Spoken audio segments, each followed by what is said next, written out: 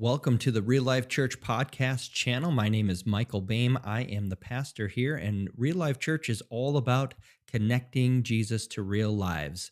You can find out more about us at reallifecov.com. Good morning, everyone.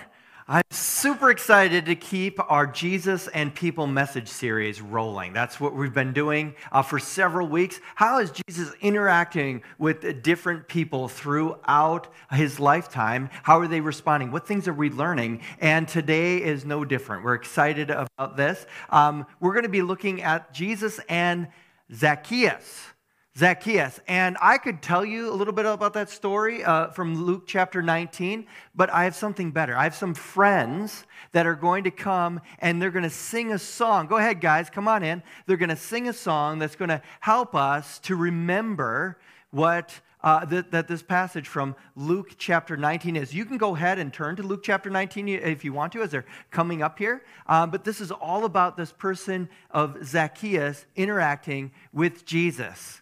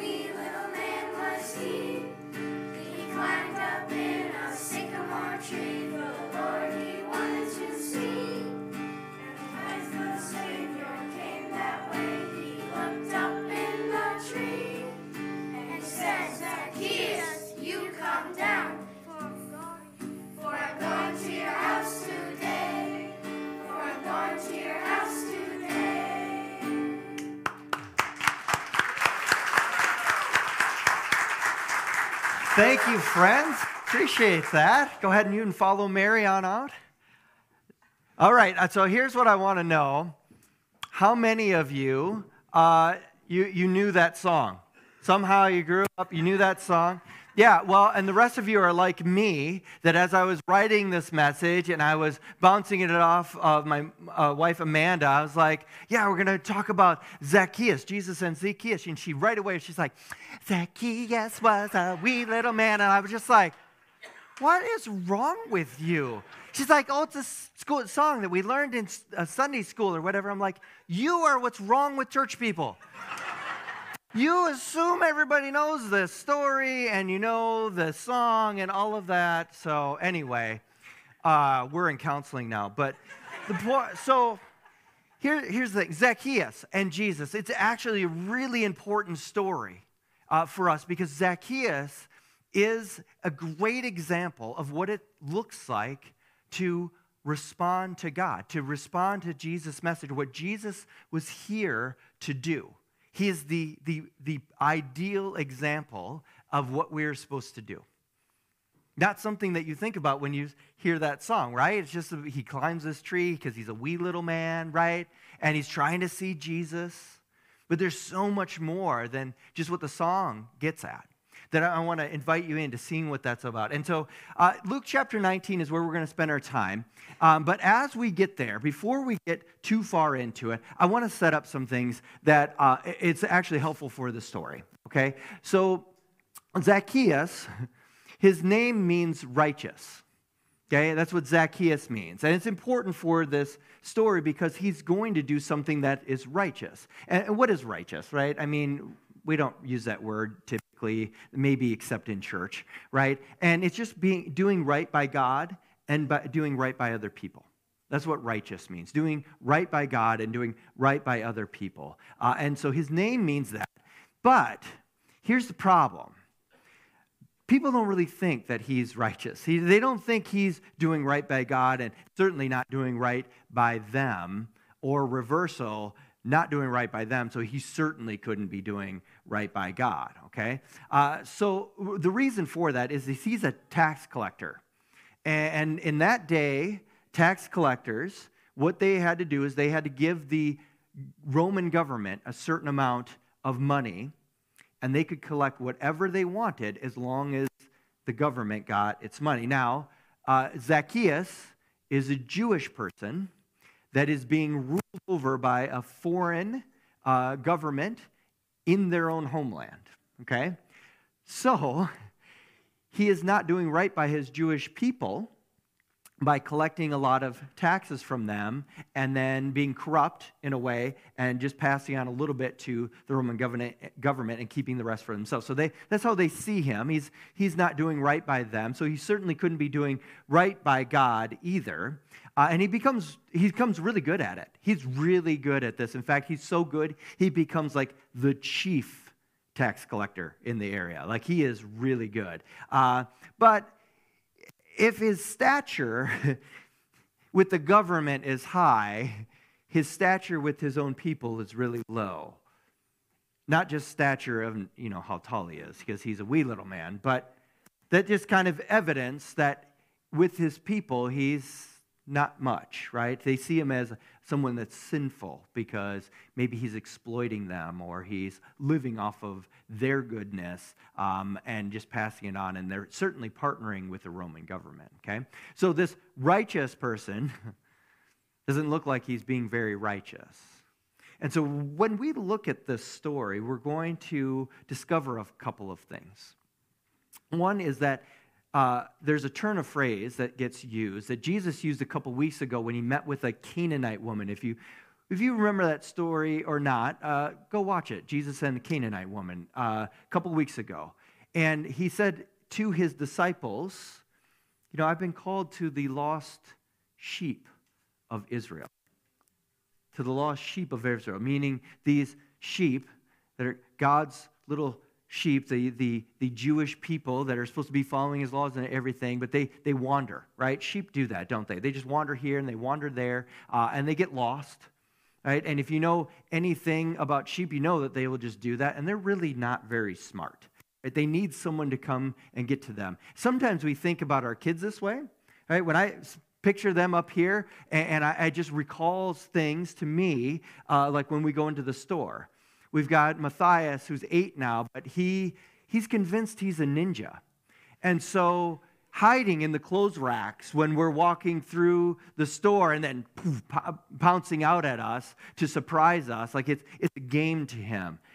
It's not a game to me, right? Where'd you go? Or Levi, who is always on to the next thing. He's 10 now, but he's always on to the next thing. And you'd be looking around, where did he go? He was just right here, right? He's gone on somewhere. And that feels bad for me as a parent, right? He's lost. I got to find him. I'll do anything to find him. But also for them, when they realize they don't know where I am, it's a horrible feeling for them. And it's happened. It's happened more than once, that they will go off somewhere and then all of a sudden I'm gone looking for them and they realize they're the lost one. And they are desperate to find me, just like I'm desperate to find them. Jesus told this Canaanite woman, I'm sent here for the lost sheep of Israel. Right? Now, that's not where the story ended. I encourage you to go and watch that or read that story from a couple weeks ago. But it's influenced here now. Zacchaeus is a lost sheep of Israel. He's wandered away. He's not following the path that God had for his people. He is lost. Does he realize that he's lost? And I think he does. I think he realizes that he is lost because of the way that he is desperately seeking something about Jesus, right? He's so desperate. Here's a rich guy, like a super rich guy. Got lots of money in the bank, got a nice house, right? And yet, he humiliates himself by being like a child climbing up this tree to try to see Jesus. There's something about Jesus that I feel like he's convinced Jesus has some kind of answer, some kind of direction for him, something that he's realizing his lostness. And we're going to discover that as we unpack this. So, Zacchaeus means righteous, doing right by God and right by others. He's a lost sheep of Israel that is desperately seeking something from Jesus, some direction from Jesus. And so let's enter in and see how Jesus interacts with Zacchaeus. Luke chapter 19, starting in verse 1. Jesus entered Jericho and made his way through the town. There was a man there named Zacchaeus. He was the chief tax collector in the region, and he had become very rich. He tried to get a look at Jesus, but he was too short to see over the crowd. Everyone's going, "Wee little man is he," right? So he ran ahead, and he climbed a sycamore fig tree beside the road, for Jesus was going to pass that way. When Jesus came by, he looked up at Zacchaeus and called him by name. "Zacchaeus, quick, come down. I must be a guest in your house today." Zacchaeus quickly climbed down and took Jesus to his house in great excitement and joy. Great excitement and joy. Let's just stop there for a second, right? Zacchaeus is desperate to see Jesus, right? I realizing that my way of living my life has not been right. I've realized I'm a lost sheep of Israel. I realize I'm lost. I'm desperate to find someone to lead me on the right course. Yeah? This is the model that this story gives us of how we are to respond to what God is doing through Jesus. We're going to hear Jesus talk about his mission at the end of this that's going to wrap it all together. But we just need to sit here for a minute and understand that Zacchaeus is completely lost, and he's desperate to find his way through. He's a lost child that can't find his family. And so he's going to do whatever it takes to try to find them. Yeah? Even if that means humiliating himself, lowering his stature, and climbing in a tree like a child to try to see Jesus. And Jesus knows him by name. Now, maybe Jesus knows him because he's the chief tax collector, right? He's got a lot of stature. His name's out there all the time, right? But he knows his name, looks directly at him, and calls him by name, says, "Hey, come on down. I need to stay at your house today." Could this day go any better for Zacchaeus, right? Oh, man, not only do I get to see Jesus, he gets to be in my home. Now, Zacchaeus, he's pretty excited about it. But the crowd, the rest of the people, they don't respond the same way, do they? Yeah, this righteous one, this guy's doing right by God and right by others. Like, dude, you're not living into your name. You're not doing that at all. So how do they respond? Verse 7. I think it's verse 7. Let me find it. There we go. But the people were displeased. "He has gone to be the guest of a notorious sinner," they're saying, right? He's not righteous. I mean, what a joke. What an oxymoron. His name means righteous, and he takes advantage of us and takes our money, and he's partnered up with the Roman government and this foreign entity that's ruling over us in our own homeland. He's a notorious sinner. Now, if he's a notorious sinner, who do you think his friends are? The Pharisees, right? Those religious zealots that are like, man, we're going to do everything the right way. No, not them, right? The Sadducees, no, those religious guys aren't either. No, probably other sinners, right? Yeah, probably other people that he can hang out with that are maybe looking for him for some influence in their life. They can climb up in stature if they can hang out at Zacchaeus' house, right? Yeah. So not only is Jesus going to go into this house of this notorious sinner, he's also going to be around a bunch of notorious sinners. Now, I don't know if Zacchaeus has overheard any of them saying this, or if he just knows that's what they're saying about him. In the storyline, it looks like there's just a conversation between Zacchaeus and Jesus. And that's what we have in this next verse, verse 8. And I want you to pay attention to what Zacchaeus does, how he responds. Is this in a righteous way? Is he doing right by God and by other people in his response to Jesus?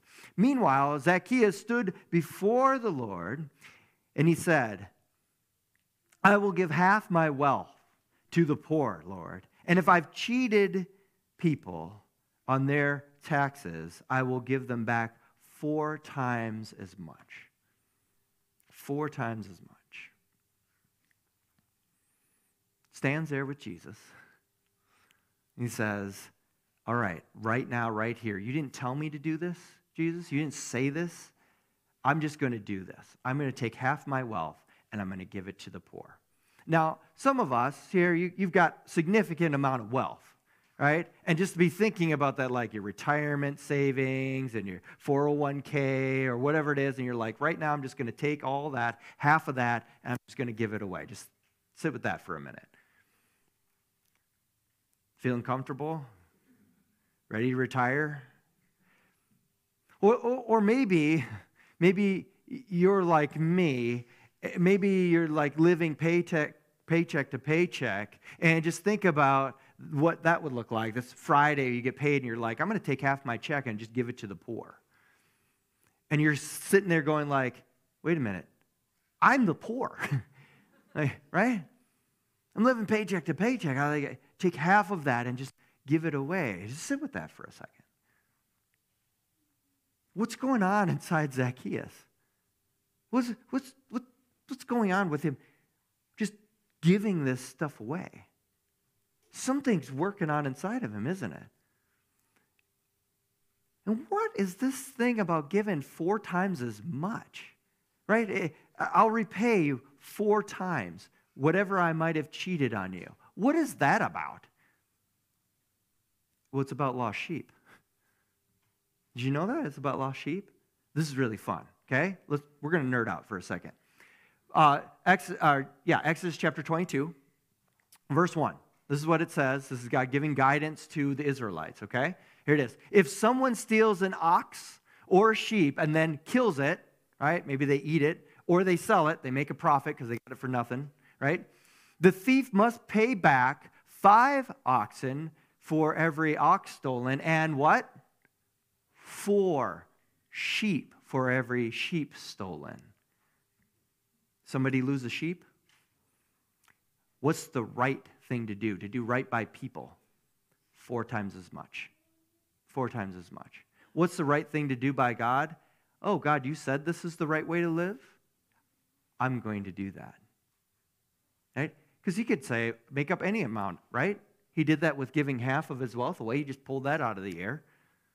But this is different. This is a Jewish person who understands the guidance that God gave him. He's finding his way back, and he finds this scripture, and he says, God, I'm going to do that. This is doing right by you, is by following what you have to say. And I'm going to do right by other people by giving them 4 times as much.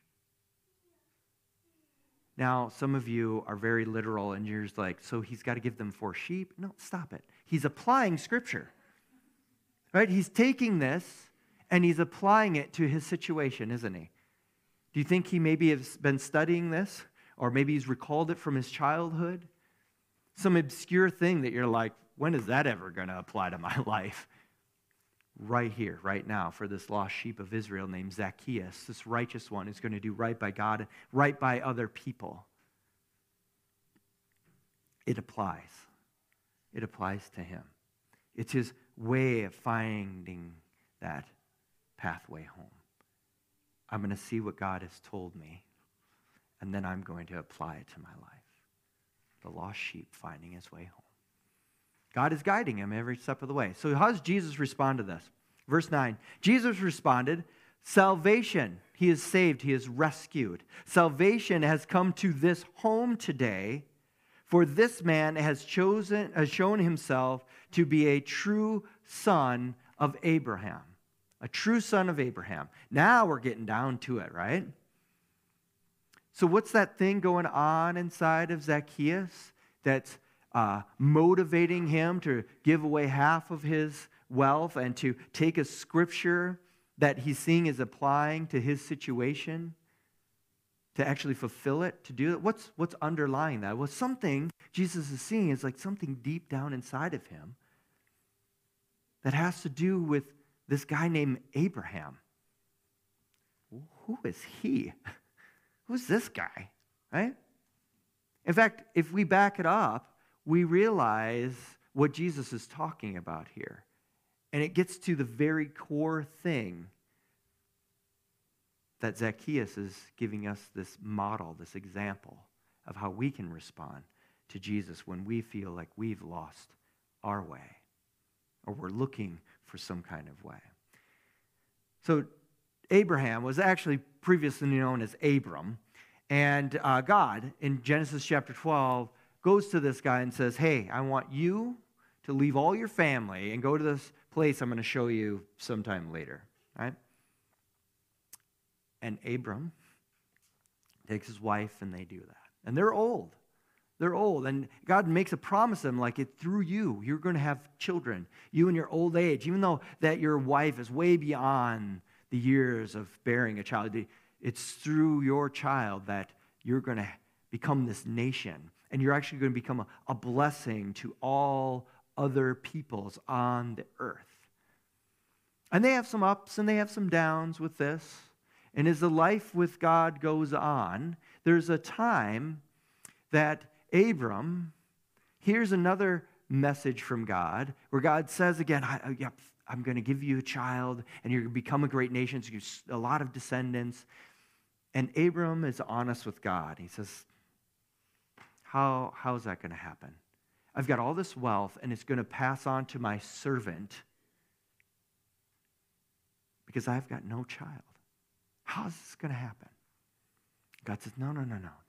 That's not what's going to happen. It's not going to pass on to your servant. Your wife is going to have a child with you that's going to become a nation, a great nation, so many people, and then they can bless other nations. In fact, so many people, let me take you outside. When you come outside, get out of your tent, go outside, look up at the stars. You see all those stars? If you can number those stars, that's how many descendants you're going to have. And at that moment, it's gone beyond just physical, biological descendants to something greater. Because we see how Abram responds to God, making this promise. And it's starting to get to the root of what does it look like to be a child of Abraham. Genesis chapter 15, verse 6. Abraham believed the Lord, and the Lord counted him as what? Zacchaeus. Great, good job, guys. We're learning Hebrew. As righteous because of his faith. What's going on inside of Abram that is the same thing that's going on inside of Zacchaeus? It links them together to be in the same family. It's not just because they're both Israelites. Actually, Abram wasn't an Israelite, just so you know, right? What links them together? This faith, this belief, this trust. But deeper than that, right? Deeper than that, what gets them to that place is actually a place of surrender. I have to surrender my way of thinking, you know what, all this wealth has been passed on to my descendant. I have to get to a place of surrender where, like, you know what, God, you said that I've got to give 4 times as much if I've cheated anyone. I'm going to do that. I'm going to apply that. And even though that comes a great sacrifice and a great cost to myself, I'm going to surrender to your way of living life. That's what I'm going to do. Jesus wasn't done when he said he's just the son of Abraham, a child of Abraham. He goes on and he tells this about Zacchaeus. Actually, Jesus' own mission, verse 10. For the Son of Man, Jesus talking about himself, came to seek and to save those who are lost. When you're lost, you have got to be in a place of surrendering yourself and go like, I don't know my way out of here. I need someone to come and rescue me and to save me from this. Zacchaeus is this perfect example of what it is to respond to God's direction for our life and to actually live into it, and it comes at a place of surrender. You're invited to surrender. You've never heard the story before. There's things in your life that you are trying to make it your way. And maybe you're successful at it. Maybe you're like Zacchaeus. You're doing great. You're knocking out of the park. Do you realize you're lost? Do you realize you're lost? Zacchaeus did. Come to a place of surrender. God, I want your way more than I want my way. Jesus, show me the way to live your life instead of me just living my life. Jesus, I surrender to you. I come seeking you. This is a place of surrender. That's what it looks like. What does surrender look like? In your mind, what does it look like? Are you kneeling down? Are you face on the ground? Are you giving up? What does that look like to you? Because that's what it takes to do right by God and to do right by other people. You start with a place of surrender. And once you have come to a place of surrender, it's going to take a whole lot of trust to follow the way that God is going to lead, what Jesus is going to do next. Let me pray. Heavenly Father, Lord Jesus Christ, I ask that your Spirit would go out here. Help us to see that we are lost people, that we've been doing it our own way. Help us to kneel down before you, throw our hands up, and seek you because we surrender. We surrender control of our life. We surrender our own greediness. We surrender our own selfishness. We surrender our own insecurities and worries. And we look to you to guide us further. Jesus, we run to you and we seek you. We surrender. We surrender. Amen.